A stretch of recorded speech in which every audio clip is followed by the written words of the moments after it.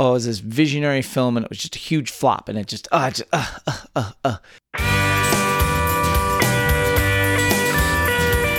Howdy, you're listening to Come and Take It, a talk show about Texas by Texans, where three friends born and raised in the Lone Star State share our views on the history, culture, and just what it means to be Texan. I'm Mike Zolkowski. I'm Sean McIver. And I'm Scott Elfstrom. Quentin Tarantino called it one of the best films of the 1990s. It's Texan director Richard Linklater's mainstream cinema debut and the launching pad for many actors' careers, including fellow Texan and Academy Award winner Matthew McConaughey. Dazed and Confused tells a wonderful personal story of youth in Texas, and cars, and Foghat. Today we go back in time to Austin, 1976. But first, what's your favorite Gary Buseyism? Well, my favorite Gary Buseyism is that I'm cautious about fear. Fear, which is false evidence appearing real. Fear's one thing, but you gotta watch out for Cat. They're conniving and tactical. You can't see them coming, and you don't know when they're gone. Listen, dream another you, D-A-Y. Every day is your rebirth day. And that, ladies and gentlemen, was a trio of horrible Gary Busey impressions. Terrible. You can find more Buseyisms on the internet. Just Google it, brother. Dazed and Confused is the first mainstream feature film directed by Houston native Richard Linklater. Linklater dropped out of Sam Houston State University in 1982. Go Bearcats! Go Bearcats! And he spent a couple of years working on an offshore oil rig before enrolling in Austin Community College to study film. He built a reputation in the mid to late 80s as part of the burgeoning Austin independent film scene, directing several short films as well as two feature-length films, 1988's It's Impossible to Learn to Plow by Reading Books, and 1990's much easier to pronounce, Slacker. Both films were characteristic of his minimal plot, slice-of-life narrative style, almost being documentary in their nature. Slacker was an indie breakthrough for Linklater, earning him widespread critical acclaim. It was an ambling, plotless look at the day in the life of several Austin-area hipsters and outsiders. The movie hit at just the right time and was part of the major wave of independent films that radically transformed the movie business in the 1990s. Slacker brought Linklater to the attention of Hollywood, and Universal Pictures signed him in 1992 to make a feature film, though in an interview at the time, Linklater said that it was their lowest budgeted film in 4 years.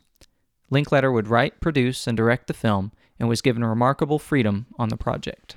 That project was the movie Dazed and Confused. It was set in a Texas suburb on the last day of school in 1976. The movie looked at a single day in the life of a group of teenagers. There's no plot, although each of the characters does have a clear narrative arc, and the cast is made entirely of young, relatively unknown actors, many of them locals. Many people described it at the time as a new American graffiti, but Linklater himself said graffiti was, quote, nostalgic. It was that high school world where everybody wished they grew up in. Dazed and Confused is the world where everyone did grow up in. The movie was set and filmed around Austin, in parts of the town that were relatively unchanged in the 17 years that had passed since the time the movie was set. The obsessions shown in the film, football, cars, cruising, flirting and dating, drinking, getting into trouble, growing up, and out of your bounds, well, they're largely the same in any era. Roger Ebert's review of the film said that it is not about whether the hero gets the girl, or the nerd loses his virginity, or the bully gets beaten up. It doesn't end in a tragic car crash, although it does end in some quiet moments of truth, which are not pressed too hard. The cars, the clothes, and the music, a collection of classic rock hits from the 70s, are all authentic to the period, but nothing looks fake or artificial or sentimental. The film was released in 1993 to mixed reviews, earning $8 million on a $6.9 million budget. The studio didn't seem to have any idea what to do with the film, and it was considered something of a flop.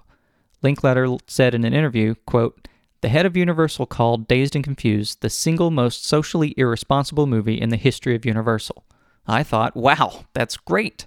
That's a long history. That's 77 years of movies, including The Last Temptation of Christ and Do the Right Thing. That was quite a compliment. We should have put that on the poster. You know, it's amazing when you get anything done in a studio system. If you say anything you meant to say, that's kind of an accomplishment." However, the movie very quickly found its audience on video. Since that time, the film has justifiably become a cult phenomenon. Quentin Tarantino later called it his favorite film of the 1990s, saying it was, quote, maybe the only movie that 3 different generations of college students have seen multiple times. The review in the Austin American-Statesman at the time correctly sums up the genuine appeal of the film, its cast of characters. Quote, every one of these characters is completely familiar and recognizable. So far, this has held true with every viewer I have spoken with, whether they graduated from high school 25 years ago or last week. And what a cast it turned out to be. Though largely unknowns at the time, some had acting experience. In the ensuing decade, many of these young actors would become major stars in TV, Broadway, and films. The biggest stars in the film at the time were probably Milla Jovovich, way before she was an ass-kicking alien or was busy killing zombies, or even Joan of Arc. And Anthony Rapp, who'd been the jerky nerd in Adventures in Babysitting, but he went on to be a big star on Broadway. He was partnered with Marissa Ribisi, Giovanna Ribisi's twin sister, and also Adam Goldberg, who later went on to be in Saving Private Ryan with her brother, Giovanni Ribisi. And also The Prophecy. With Christopher Walken. Because he's awesome. Yeah. Cole Hauser, who was in Pitch Black and a whole bunch of other movies, plays the jock who wants nothing more to do than drink beer and bust freshmen with his paddle. Joey Lauren Adams, who starred in a number of Kevin Smith films, including Chasing Amy, plays one of the senior girls. And there's another indie darling who shows up, the one and only Parker Posey, and she is the snobby director of the girls' initiation rituals. And one of the standout characters in the film, the burnout stoner Slater, is played by Rory Cochrane, who later goes on to be on one of the CSI shows, although, frankly, we can't remember which one. Yeah, he was also in Empire Records, and he was really good in that. The main protagonists of the film are Wiley Wiggins, a young kid from Austin who plays freshman Mitch Kramer, who's been singled out by the seniors for an especially rough initiation, and Jason London, who plays Randall Pink Floyd, the popular quarterback who didn't want to be tied down by his football coach's rules. They both went on to be in several films and TV shows. Neither of them really broke out with this film, though. There are 3 Oscar winners in this cast, though if you blink, you'll miss Renee Zellweger. Ben Affleck plays O'Banion, a jock who flunks senior year so he can play football and paddle freshman for 1 more year. He, of course, went on to be an award-winning actor, writer, director, and producer. He later said that the most valuable lesson he learned from the experience was how Linkletter, quote, empowered actors to improvise. The biggest star was a local actor named Matthew McConaughey, who auditioned for the very small part of David Wooderson, the muscle car driving older guy who still hangs out with the high school kids. He auditioned in character and based his part on the vocal mannerisms of his older brother, and soon impressed everyone with his talent. His part was expanded, and many lines, including the classic all right, all right, all right line, were ad-libbed. McConaughey's character is in many ways the most iconic and defining of his career, and it launched him very quickly into superstardom. His line, Just Keep Livin', later became the name of his production company, and he has appeared in several of Linkletter's films. Not School of Rock. Not School of Rock. All right. All right, yeah. All right. Well, this was... I mean, I remember, like, let's set the way back clock to 1993 when 3 young college freshmen were just off the bus and showed up. And I remember when this was in theaters, and I remember going to somebody's apartment in college campus, and they had the poster. Yeah. I saw the poster way before I saw the movie. Like, it just wasn't on my radar with everything that was going on that summer. That first week we were at UT Dallas, and before I met any of you guys, one of the very first thing was I watched that movie because the guys across the hall who were imbibers of certain herbal medicines, they had that movie on video, and I borrowed it from them and watched it because they said it was really good.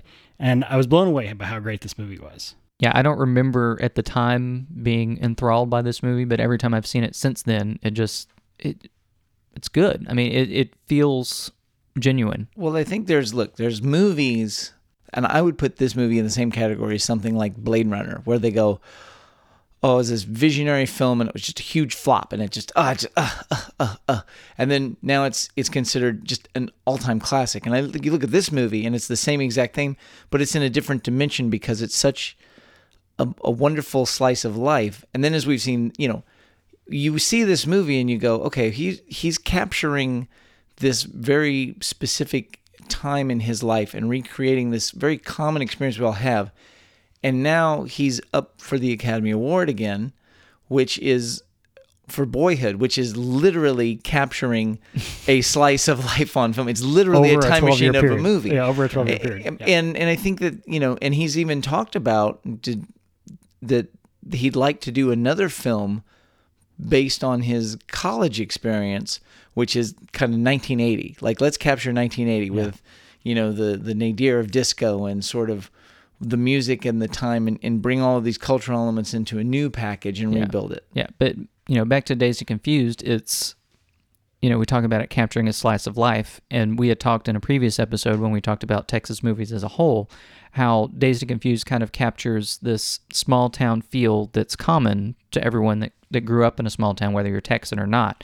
And it's one of those stories that captures Texas in a way that isn't about cowboy hats and Right, exactly. spurs and six-shooters. There's no Hollywood stereotypes in this of Texas. Right. It's not overtly Texan in the way that Hollywood would want it to be. And that can only be the result of a Texan who makes this movie. Yeah, I mean, the most Texan part about it is them talking about going to Houston for Aerosmith tickets, and the fact that characters wear cowboy boots and drive pickup trucks. But only a few of them do. Most of them are into the muscle cars. There's nobody that wears a cowboy hat. A couple of the characters wear trucker hats, but I mean, that could be anywhere in 1976. I wore trucker hats in the 80s. Right, exactly. The only thing that ties it physically to Austin is the actual moon tower. Yeah, there's no big establishing shot of the state capitol or anything. So, and the moon tower is where they have the beer bash at the end of the movie. Right, and the moon tower and he even talked about these moon towers were built in Austin in 1894.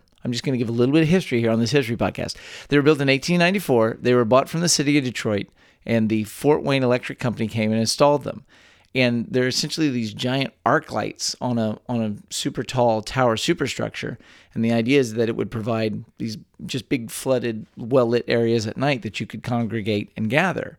So Linklater said in a great interview, it just solved a very practical problem of I don't have to explain why everyone is so super well lit up having conversations at night at this party. Like, I don't have to fake it with a bunch of lights and do a lot of weird angles. We can just, it's lit because they're under a giant lights. Yeah. So, I mean, a couple of the accents and some of the references are of Texas. The flag in the front of the school.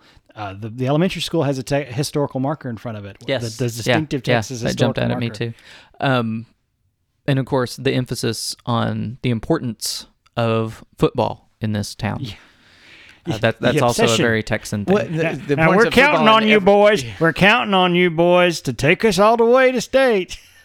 And that's the thing that I love of that quote of, it doesn't matter whether you graduated high school last week, or 25 years ago, or I'm going to guess 40 years ago.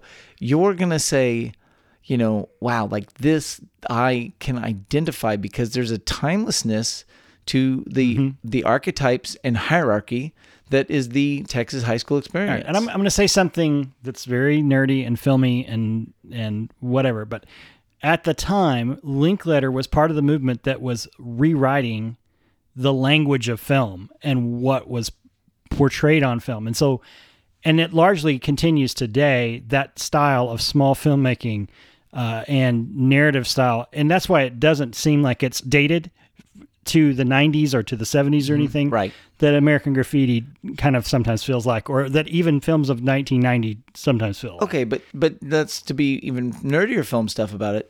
Everybody likes to say, oh, American Graffiti and this stuff. American Graffiti was a very interesting film for the time. Like, it was not what people were making at the time. Right. And this film was not what people were making in 92. And Quentin Tarantino would make Pulp Fiction right after this. And he played a lot with chronology in films because that film jumps all over. And you would not have taken a lot of we were seeing at this time this sea change in filmmaking in the early 90s. And these guys who are now being lauded with Academy Awards and who are getting all of this recognition and are having this stuff now, this was the start. And we saw it in this very simple film about Texas. Right. But it's the characters, I think, that endear this film.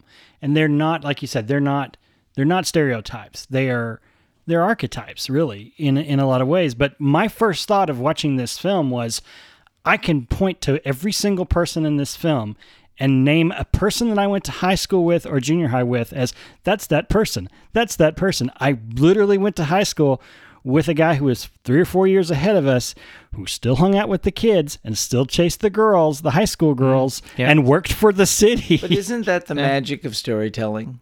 Yeah. Well, yeah, I mean, and we talked a little bit in preparing for this that, there's not really a driving plot behind this film. It's just kind of a slice of life. This is one day in the life of these characters, and they each have their individual arcs. None of us had the same experience that they had. I don't think any of us had the same sort of night or same sort of day that these kids had, but we all had pieces of it. Like you were saying, Sean, you knew specific people that matched up with these characters. I remember specific experiences that line up in a very similar fashion. I remember hanging out with the band kids after the football game on Friday night, and we were very similar in a lot of ways to the nerdy poker kids from the movie, and that they were kind of just hanging out on the fringes of the big party. They weren't like in the middle of everything. I remember very specifically experiences like Mitch has with his older sister. She's a senior, he's a freshman.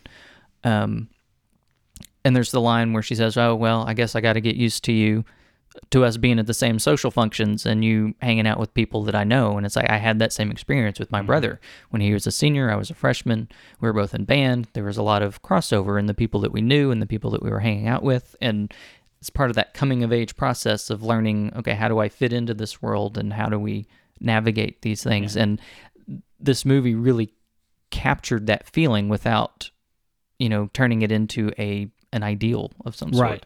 Well, Mike, you and I were teachers' kids, and I know for me, I identified with the teachers in the film. And I watched it with my wife last night, and she was like, "Where are the teachers in this school? Why are these kids just wandering in and out of classes?" But I identified with each of the teachers, the wound-up two-type Vietnam vet, and the shop teacher that was sleeping, and the hippy-dippy history teacher, and the coaches especially. And like the coaches to me were like, those are spot on. Perfect. My brother's a coach, but I could tell you all of those coaches in that movie were clearly spot on types. So one last statement on story stuff. I would say, however, because there's no plots to this movie, but like there's a lot of small plots of this slice of life. Yeah, it's character arcs. There's character arcs, but I think Mitch as he's the lens through which he's sort of, this is the world, but it's making statements like, you are now in high school and this is the world you're entering and you have to go through this painful initiation to be part of it. And then you sort of see him come to terms with it at the end of it. And he's immersed in the world. So it's so loosely tied together that it feels like voyeurism watching it. Yeah, Linklater, Mitch's character in Linklater would have been the same age. Linklater would have been the same age as Mitch's character because he went to college in 1980, so he would have been a freshman in high school in 1976. So I'll say this about I want to shift gears because there's the cultural part of this. Now you'd say, oh, it's set in Texas in 1976, so you'd be like, where's the cowboy outlaw music and all that stuff, but there's Kiss. Yeah. There's Foghat. There's Aerosmith. There's all there's this soundtrack of life. Yeah. Well, and that just is amazing. And again, I think that just emphasizes the fact that this is a movie that's of Texas, but it's not. It emphasizes the fact that Texas is a part of the greater world. Yeah, it's like Texas is not this held up as this alien thing. Oh, well, this is a Texas high school story. You cross the border and you have to get on a horse. Right. It's not like that. It's like, okay, this is Texas. This is what it felt like to be in Texas in 1976, but it's really not that much different than the rest of the country. And it is one of the all-time great movie soundtracks. Okay, but here's the crazy thing about the soundtrack. Executives at Universal did not want that soundtrack. No. They wanted to have contemporary artists re-record the songs, and because they said nobody's going to buy an album full of old music, like who's going to want this? Like, and he literally had to fight tooth and nail and claw to just get that soundtrack to be in the movie because he's like, it's a period piece. Nobody wants to listen to that, and you would think, well, of course they learned their lesson.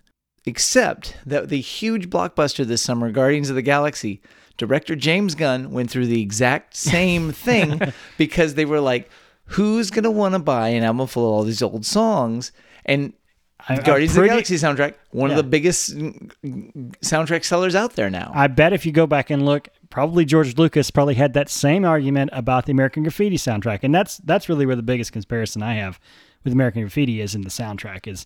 Yeah. Well, and I'd put the Cars up there too. Yeah, the Cars too. You can watch this movie if you're any kind of a car geek or a car nerd. You can watch this movie and just be like, there's a lot of old guys that got to take their shiny, sweet, weekend rides out and put them in a movie, including Ben Affleck's unpainted Duster. Well, here's the thing about those cars. Like, it was just like everything else. Like, I'm gonna make a soundtrack. I'm gonna put the most iconic songs on the soundtrack for 1976. I'm going to make a movie and kids are going to drive cars. I'm going to put those kids in the most iconic vehicles of the time. And you have, Pickford's GTO. He's got that Judge GTO, which is an incredible car. But then it turns out, when I was doing some research and reading, they couldn't actually get one of those cars because they're ridiculously rare and expensive. So they took a GTO and then they painted it, and the official color was called Orbit Orange for that 1970 GTO. And then they have a second stunt car. So as you watch the film, you'll notice there are differences between action shots and sort of the hero car that are shown in different scenes. Yeah, and I just want to make I was watching the movie again, and it struck me the parallels between this and the way that Linklater captured these characters in the same way that fellow Texan Mike Judge, creator of Beavis and Butthead and King of the Hill, the way he captured those same sort of archetypes in his stuff. I mean, I remember very clearly watching Beavis and Butthead when I was in college and thinking, man, I know those guys. I knew those guys, when I was a kid. Baseball! Yeah, I mean, and then later on in King of the Hill, when he, his characters in that, Hank Hill and his family, it's like it just feels real in a way that other stuff has not. I want to go back to something that we talked about before, which was the quote from Roger Ebert when he mentioned that the movie exposes these small truths that if you're not paying attention, you might miss them. And I mean, obviously the one that really stands out, if Mitch and Pink are kind of the two leads, if you could have anybody that are leads in this film, and their stories kind of as Mitch is coming into high school and Pink is on the verge of leaving high school, they're both facing these transitions in their lives. And while Mitch comes to terms with entering this new world, Pink is kind of fighting his identity, right? It's like he's got his established identity as the star quarterback of the football team. He's being asked to sign this commitment to the team to not, smoke marijuana and drink and all this stuff. And he's fighting against his, and they're, his coach is asking him not to hang out with these losers that he's been with the whole film. And he's trying to come to terms with, okay, what am I going to be after high school? He's like, I'm not going to be the star quarterback after next year. It's like, what am I going to be? Do I really want to put everything into that, knowing that the very next year, that's not going to be who I am? I want to be with my friends. I want to be this other person. I think what you're tapping into in the spirit of this film, and I think the thing that turns, I know for me, is, that generation was really kind of considered a lost generation. That late 70s kids, they were, sort of those post-war malaise. There was just weird things going on, stagflation. There's all this stuff going on in America where it was kind of they were considered sort of a rudderless generation. So you see, but when this movie came out, there was this whole Generation X thing. And what is this Generation X? Yeah. And, these kids of the 90s, and who are they going to be? And there was this idea of that there was this sort of another lost generation, a generation coming out of this. Yeah. Well, what I was getting at also is that as Pink is coming to terms with what he wants his identity to be, I remember going through those exact same things when I was a senior in high school. Because as a senior, I was drum major of the band. I was very active in the theater group, and I was yearbook editor. It was like I had these positions of significance to some people. But then once high school, they were all like high school related. It's like once I was done with high school, I was not going to go on to be drum major in college. It's like that just wasn't really on the horizon for me. So I had those same feelings of, okay, this is what I put all my effort into these past 4 years. What's next, and how do I define myself going forward? Pink doesn't want to be a person who peaks in high school. That O'Banion's fighting against to stay in high school. That definitely Cole Hauser's character and Sasha Jensen's character, they're going to be. That's all they're going to be. Yeah. The other thing that I identify with Pink the same way. I'm sorry, I didn't mean to. No, I was going to say Pink does not want to be Rob Lowe with cable television. Right, exactly. And Pink's an interesting character because he is kind of an outsider in that he's an inside outsider. He's in all the groups. Everybody else kind of is locked into their particular group. Pink is friends with he's friends with the stoners. He's friends with the nerds. He's in the football team. He's friends with all the popular girls. And, and again, I was kind of in the same position in a lot of ways. I was not on the football team, but I did have a lot of intersections with a bunch of different groups of people. And, I was the quote unquote nerdy kid, but, I also kind of hung out with don't necessarily think they were stoners, but they were the people that you would lump into that sort of. It was the 90s. They were alternative kids. I did hang out some with people that others would consider troublemakers, and it's just my life spanned across those divisions. Yeah. And I think that's why that movie speaks to us. Look, here's the thing. High school, as this movie shows us, is a lot like prison. You say that, but I very much thought that when they're, beating the kids, with the paddle, I'm thinking this is like the Stanford prison experiment because they're it's the same sort of thing. It's like all the adults are looking the other way while they're beating these kids because it's the tradition. And the high school is so cold and sterile and institutional. Well, it is. I guess it is. And I was going to say it's more like The Orange is the New Black. Yeah. Kind of a co-ed version. But no. The truth is that you're forced to go there. You have to show up every day for certain times. You have to be there. You have to associate with everybody has to be together. And so everybody segregates themselves into their own little groups, and you find your own little niche and your own little group of people.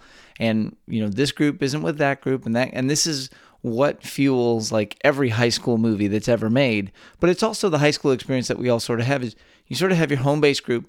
You can, people in different things and you're figuring it all out. But because it's high school, you sort of have to act like you already know how it all works, even though you don't know anything. Yeah. And what this movie does very well at capturing what I feel like is like the best things and the worst things about small town and small towns in Texas is small towns are such a fishbowl, but what's outside is so mythical and magical. And so the kids talk about, I'm going to go to college, or I'm going to do this, or I'm going to do that. And they're going to go to Houston to get tickets to Aerosmith. Like, that's the big thing to do. Yeah. But, and Linklater talked about this in some of his interviews. It's like, these kids are stuck in this place. And when you are at that age, everybody's stuck in that place. And they can't get out until you find that new world that allows you to expand yourself and expand your horizons. But if you want to know what it was like to grow up in small town Texas, watch this movie. And you'll find that it's very similar to wherever you grew up in the United States. Exactly. So as we're getting close in here, let's just go through and just throw out, what are some of your favorite songs from this amazing soundtrack? Yeah. I was going to say Slow Ride. I mean, it's the end credit song, but it kind of sums it up. It does. It's a good encapsulation. I have three. One of them is Lowrider by War. And that's the scene where they're driving around the Top Hat, the drive-in, and driving around town, and it's just a great encapsulation of that song. But okay, let's stop and talk about Lowrider for a second. Yeah. Here's my issue with Lowrider. It is a great song, and it fits the mood and set scene. It is so overused in cinema. Like, it is so overplayed. But it wasn't then. Not then, but now it's like, I wish we could have kept it in the vault. The other one is The Hurricane by Bob Dylan, and that's the scene at the Emporium where Matthew McConaughey and Pink, they're coming into the Emporium pool hall, and he's just cruising through, and it's just like, cruising through, pointing at people, hey, how's it going, and stuff like that. And that song was Fantastic. not released on any of the actual CDs No, it was that not. were sold. It was not. But it's a great scene. This is Matthew McConaughey's like coming out party. And then the next one is one of the few actually Texas songs. The song Tush, and it's the beer bash scene. Yeah, And that's ZZ Top. ZZ Top, yeah. All right, Texas well, I artist. will counter that, Texas. A man who may not be from Texas originally, but moved there in his childhood. Moved there in like 1950. Steve Miller and the Steve Miller Band. And they do Living in the USA.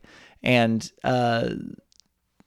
some people can take or leave Steve Miller, but I do like that song because it is kind of it is very 1976. I also, as a last trivia bit, I found out that, Gene Simmons actually got those statues. Yeah.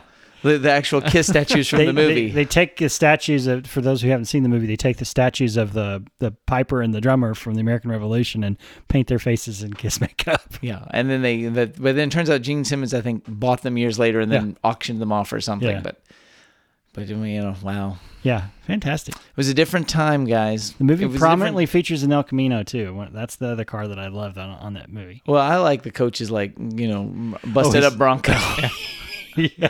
One of those old Broncos. Which any hipster would kill for these days. All right. Well, if you're still listening, I just want you to know that we love Texas. We love Texas movies. So, Mr. Linklater, keep making them. You keep making them, and we'll keep watching. Rent it or buy it on Amazon or iTunes. It is a great movie. That wraps things up for today. You can find notes and links from today's show at brainstaple.com. We'd love to hear from you. So like and share us on Facebook, follow the show on Twitter at Texas Podcast, or go to brainstable.com and leave some feedback. You can find our show and many other great history podcasts at historypodcasters.com. Why not follow us individually? I'm on Twitter at Mr. Java. I'm Max Sean with 2 N's. And I'm Scotticus. All right. All right. All right. So you like this show? Well, tell your friends and go to iTunes and leave a review right now, because that's what really helps us out and helps us to find new listeners just like you. If you want to support the show directly, go to patreon.com/Texas Podcast, and you can be a Come and Take It Ranger, and that'd be great. We hope you'll join us next time, and remember that even if you aren't from Texas, Texas wants you anyway.